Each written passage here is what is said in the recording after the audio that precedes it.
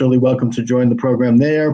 Hal does this program, obviously, because he wants to talk about his excellent summer camp, that being Camp Constitution in New Hampshire. You can find out more information about Hal's camp by going to campconstitution.net.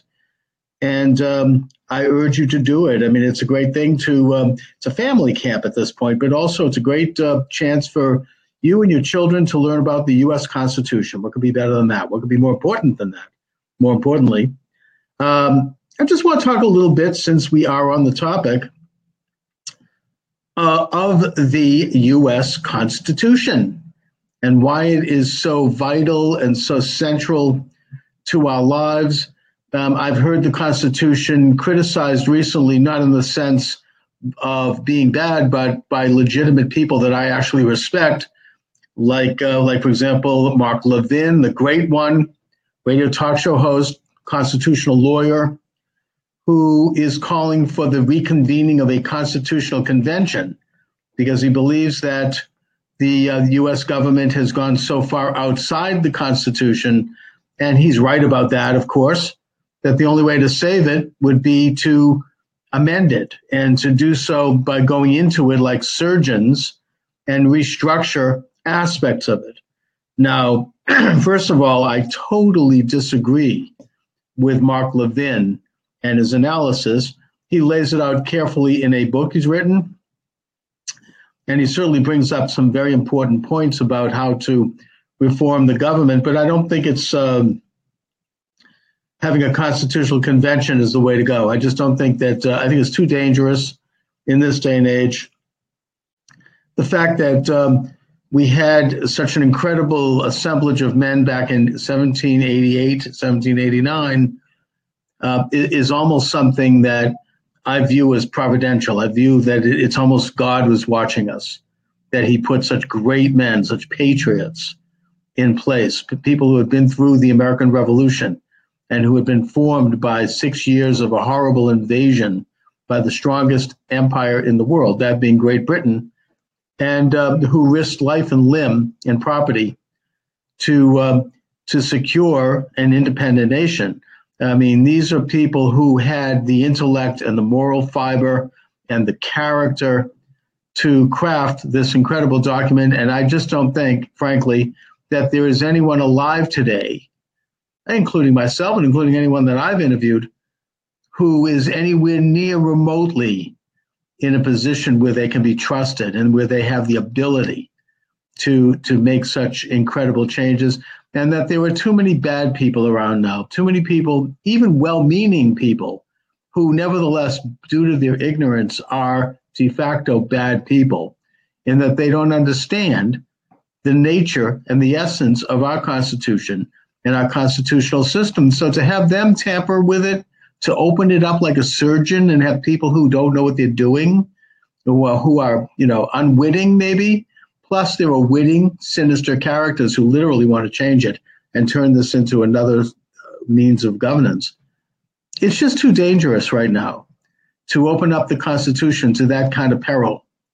So as imperfect as our system is today, I believe we have to stand by the Constitution of the United States. We have to work to rein our government back into its confines as best we can. And I'm not a purist. I don't expect complete return to, perfect constitutional government if we ever had it.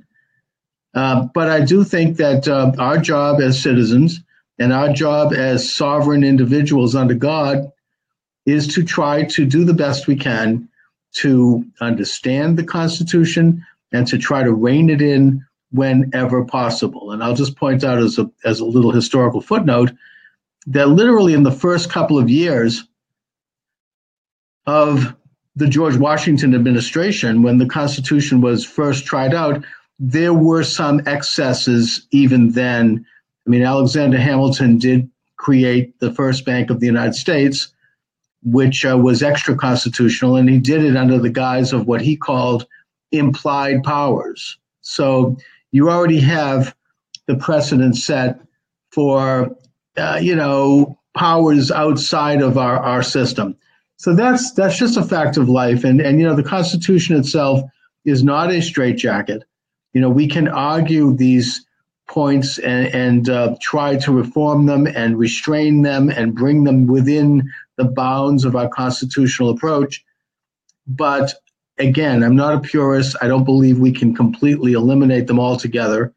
And so we're better off living with what we have and understanding it and moving forward toward a more perfect adherence to the Constitution than we are going to be to simply open the thing up and throw it out with the idea that somehow we're going to craft something that's going to be better just by doing so. To me, that almost borders on the utopian. And I say that, again, with all due respect to Mark Levin and to others who are well-meaning and who are very smart people, but whom I just simply disagree with. Now, I want to talk a little bit about the Constitution itself. And one of the basic elements of it that needs to be understood, not just because it's how we govern ourselves as sovereign people, but it also is an interesting reflection on human life and on the nature of human beings. And that is that the system is based upon a separation of powers, a system of checks and balances. And in a sense, that is what we as individuals base our own lives on. It goes back to the Aristotelian principle of the golden mean and of the removal of excess by balancing it with other factors. When we make decisions in our own lives, we balance many factors and we try to determine what is best for our futures or what is best for our present situation with an eye toward the future and with a solid understanding of the past and of experience. This is part of being alive. Animals understand this. And that is the system that, in the legal sense, is recognized and is codified by the Constitution, which didn't invent this. It's part of nature, but codified it, put it in writing, set the parameters of how to balance powers. Now, in the formal sense, what is balancing powers? Well, if you look at the Constitution, it divides powers into three areas: the executive, the legislative, and the judicial. And before we elaborate on those, again, the basic reason that the founders did this, and it's the most brilliant invention, political invention, I think, ever, was because they had a pretty good understanding of human nature. They understood that there is the temptation toward total power, toward excess. There are people who feel they're entitled to exercise greater power over their fellow man because they think they're smarter than the rest of us, or because they're just corrupt. There's a lot of reasons. And so, recognizing this element of human nature, they understood that powers had to be divided so that, number one, they could be diffused. They could not be all gathered in the hands of one person or one clique of people. And secondly, so that they would compete with each other, because competition is natural. And so that you would have the different branches, and in the case of our Constitution, it's three branches, it's a tricameral government. You would have them competing with each other and checking each other, so that when one of the three would step out of line and try to grab at too much power, then one of the other two or both of the other two would come in and they would stop them. It's like a hockey game in a sense. They would be checked. It's like watching a football game. You have the goalposts are determined, the rules are determined, and then everybody has a free-for-all. And the rules were such that they each had their respective powers and responsibilities, and that those powers would naturally check and thus balance the other powers. And what are those powers on the federal level, or as the founders called it, the national level? They refer to our government as a national government, not a federal government. They are the executive, the judicial, and the legislative. The executive is the president of the United States, one person elected by an electoral college so that they would represent all regions of the country, and that one region would not supersede others. And by the way, that gets into the importance of the electoral college. If we don't have an electoral college, and today it's more relevant than ever, if we don't have an electoral college, then we're going to have all of our presidents elected in Manhattan or in Los Angeles, because that's where most of the people are. It essentially distributed electoral powers to various regions of the country that have various interests and various ways of life, so that everyone would have a say and everyone would have a reasonable amount of influence over who became the chief executive. And the powers of the chief executive, the president, are very clearly laid out by the Constitution, and they are basically to defend the Constitution and enforce the laws that are created by the second branch, that is Congress, the legislature. Now, the legislature is the great hall of the people. It's divided into two branches. The House of Representatives is the most direct in terms of representing the interests of the people, because they are elected from reasonably small areas in the state proportional to population. So you could have a small state like Rhode Island has one congressman. A big state like California has, I think, about 50 congressmen. Depends on the population. They are more accountable to the values and the interests of the people that elect them. That is more, in a sense, it's more small d democratic, and that they work with others in other regions of the country to craft laws and legislation. The other branch, of course, is the Senate, and that traditionally was appointed by the states. You would have two senators for each state, and they would represent the interests of the states so that there would be a balance between federal and state power. Now, that was gotten rid of in the Wilson administration, which I think was a mistake, and thus the senators who served 6-year terms would no longer represent the states. They would come to represent the federal government itself. You know, they're in there for 6 years, and they don't have to worry about every 2 years standing for re-election. So they would become federal agents. And that was a step toward unbalancing the balance of powers, in my opinion. But at the whole, the legislative branch is responsible for making laws. And the areas upon which they are recognized as constitutionally responsible for making laws is listed in Article 1, Section 8 of the Constitution. It's a long list of clauses in terms of areas that they are given this responsibility. They have the responsibility to declare war. They have the responsibility to levy taxes. Only the sole responsibility, by the way, to raise money. You know, when you have agencies raising money outside of Congress, there are serious constitutional questions about that, because only Congress is authorized to levy taxes, to engage in trade policy, and many other responsibilities. One of which I'll just mention briefly, and that is to coin money and regulate the value, something that was given to the First Bank of the United States unconstitutionally, in my opinion, by in the Washington administration. And it's a power that continues to be held by the Federal Reserve System, which is not elected, which is not constitutionally authorized, in my opinion, to regulate the value of our money. We, the people, are supposed to regulate the value of our money through our elected representatives in Congress. It's a big issue. It's a complicated issue. It's a fascinating issue. I actually wrote a book about this, but it's a little bit beyond the purview of what we have time for today. The third branch of Congress, of the government, of the federal government of the Constitution, is the judicial branch, the independent, separate judiciary, where you have federal judges and Supreme Court judges appointed for life, who are supposed to operate outside of politics, who are supposed to not be beholden to voters because they're not elected.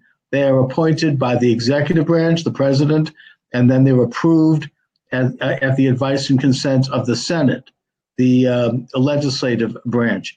But they are there to check both the executive and the legislator to make sure that they are not exceeding their constitutional powers. So they can, you can bring a case that the government is violating your constitutional rights, your right to, for example, any of the any of the amendments, the Bill of Rights or the other amendments, your right to practice your religion, your right to free speech, free press, the right to assembly, the right to redress of grievances, the right to avoid search and seizure, the right to, a long list of rights. I mean, all of which, by the way, have been in various ways breached over these many centuries.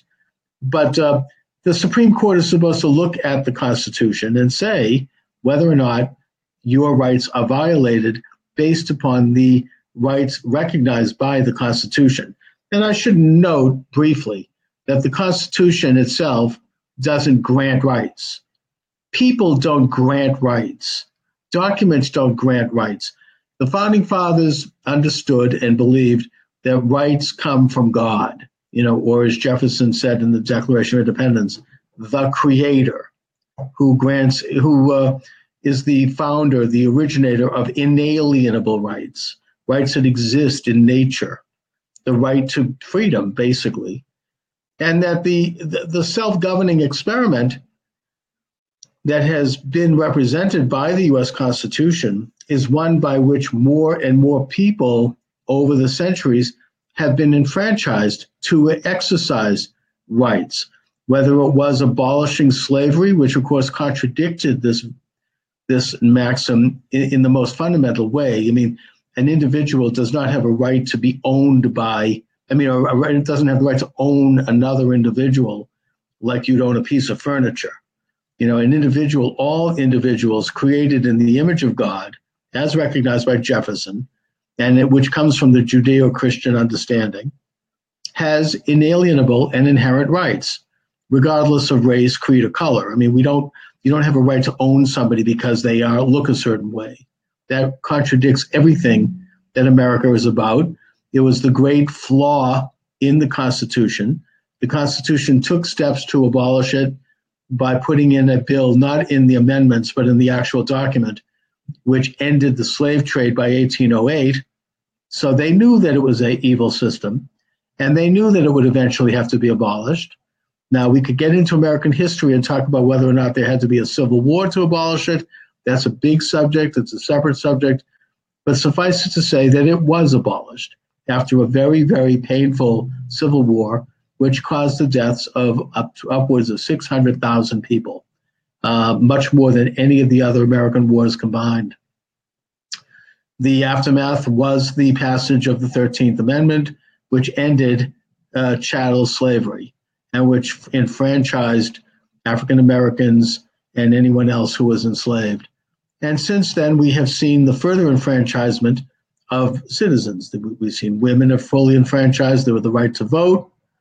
More recently, you see an enfranchisement of gays and lesbians. I mean, we have generally in this country younger people. The voting age was lowered to 18. It's been a long experiment in further enfranchising individual rights, and a lot of that is, in a sense, a response to our development as a society and a development of social mores. I suppose in the time of the founding of the Republic, it was seen as acceptable, and we don't think of it today, but that the only people that would be fully enfranchised and that would be allowed to vote would be white men of a certain age and who owned property. They were enfranchised. Now, we can take a look at this. The left likes to look at this as a glass half empty and point an accusatory finger and say, you see, America was oppressive. But the fact is that it was actually a glass half full, because even though it was a limited franchise, it was a far greater franchise than any society in the world had ever known, because up until that point, you had divine right of kings in Europe and in ancient Rome and going way back, where the king and his entourage and his immediate family and his friends by fiat and by favor were the only ones who had any rights at all, and that everyone else basically simply existed as subjects of the king. I mean, even in England and today, people are referred to as subjects, not citizens. So the idea of a citizen who derives his or her rights under God that are inherent, that was a radical and even revolutionary change. And in the case of America, it was a change closer to what is best in human nature, not a change away from it. So we should be grateful. I certainly am grateful. We all are grateful. We may take it for granted sometimes, but that's that's what our system is based on. And the Supreme Court is there to make sure that the other branches are not exceeding their powers. Now, the system of checks and balances actually is much more profound than that. The system of checks and balances also is the balance between the federal government and the states. That was understood at the time of the founding. We need to understand that today, in that it's codified in the 9th and 10th Amendments, that the powers not specifically granted to the federal government reside with the states and with the people. And thus the states have sovereign powers. They are independent in a sense, even though they're part of the Union. And that was a question that was answered after the Civil War, by the way, in case anyone's thinking about seceding from the Union. And I'm a Union guy here, so I support that.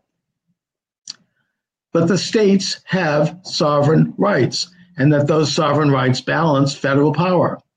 And then the states basically mimicked, to varying degrees and with various variations, the federal system of balance, in that you have a governor, you have a state legislator making laws, and you have usually a state judiciary watching the store in terms of excesses by the other two.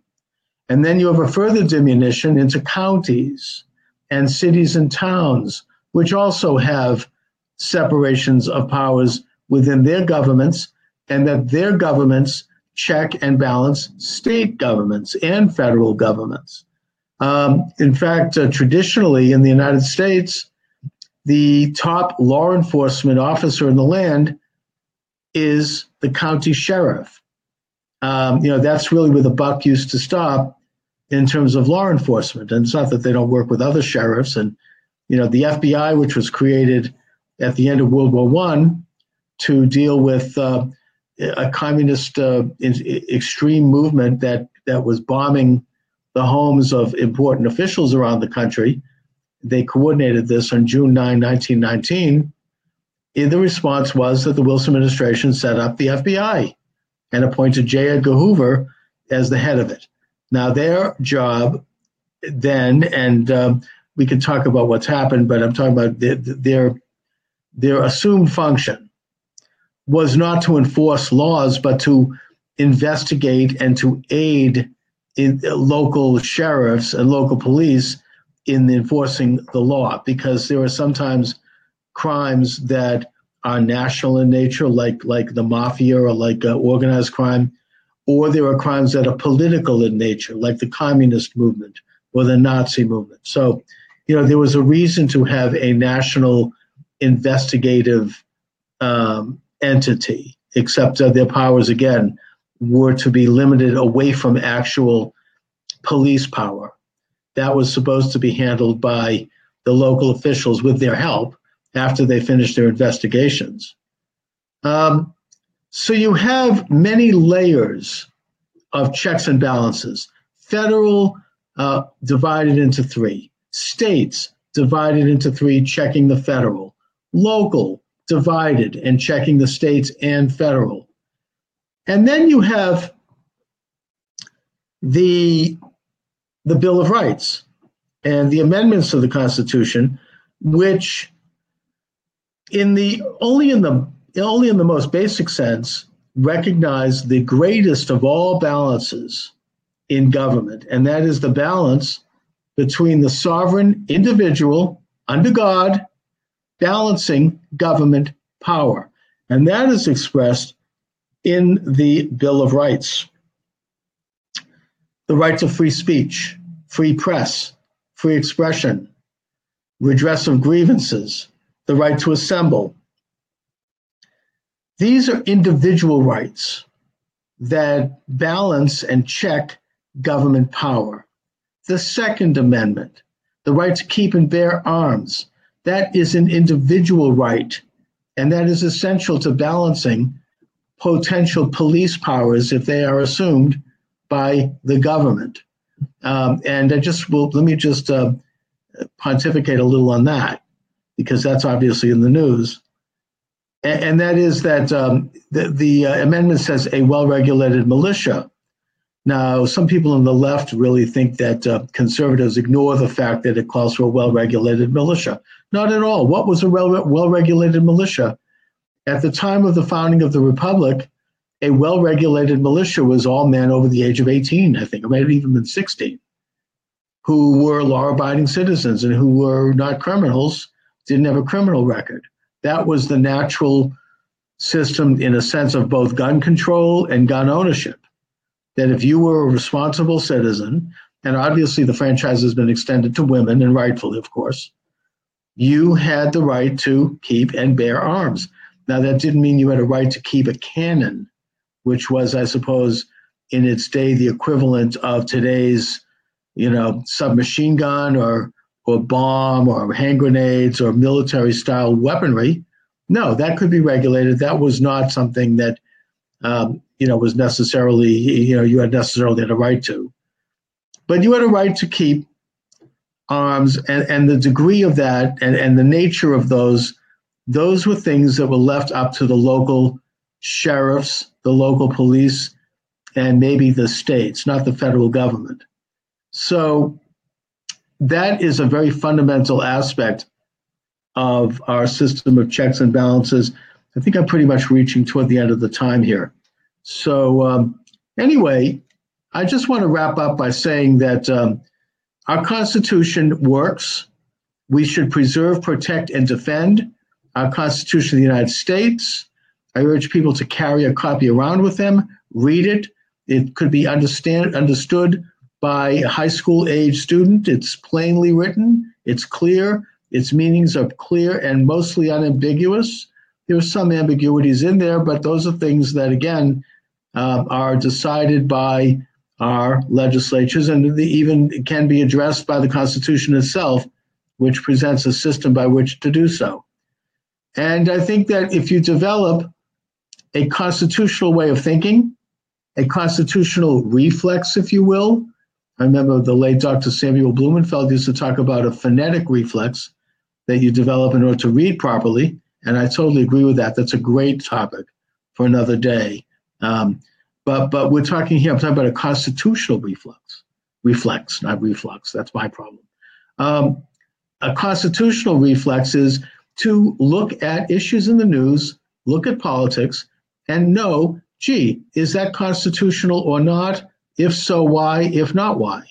This is not a bad thing to do. It's not a bad thing to have as a natural way of understanding politics, because if you do, we're going to have more hope toward freedom, more hope toward independence, more hope toward sovereignty, prosperity, and peace going forward. Anyway, I want to thank you all for watching. Again, I want to remind you that Hal Shurtleff is the host. I'm filling in today. This is Chuck Morse. You can find out about me on YouTube and subscribe to my YouTube channel, Chuck Morse, Morse like as in Morse code.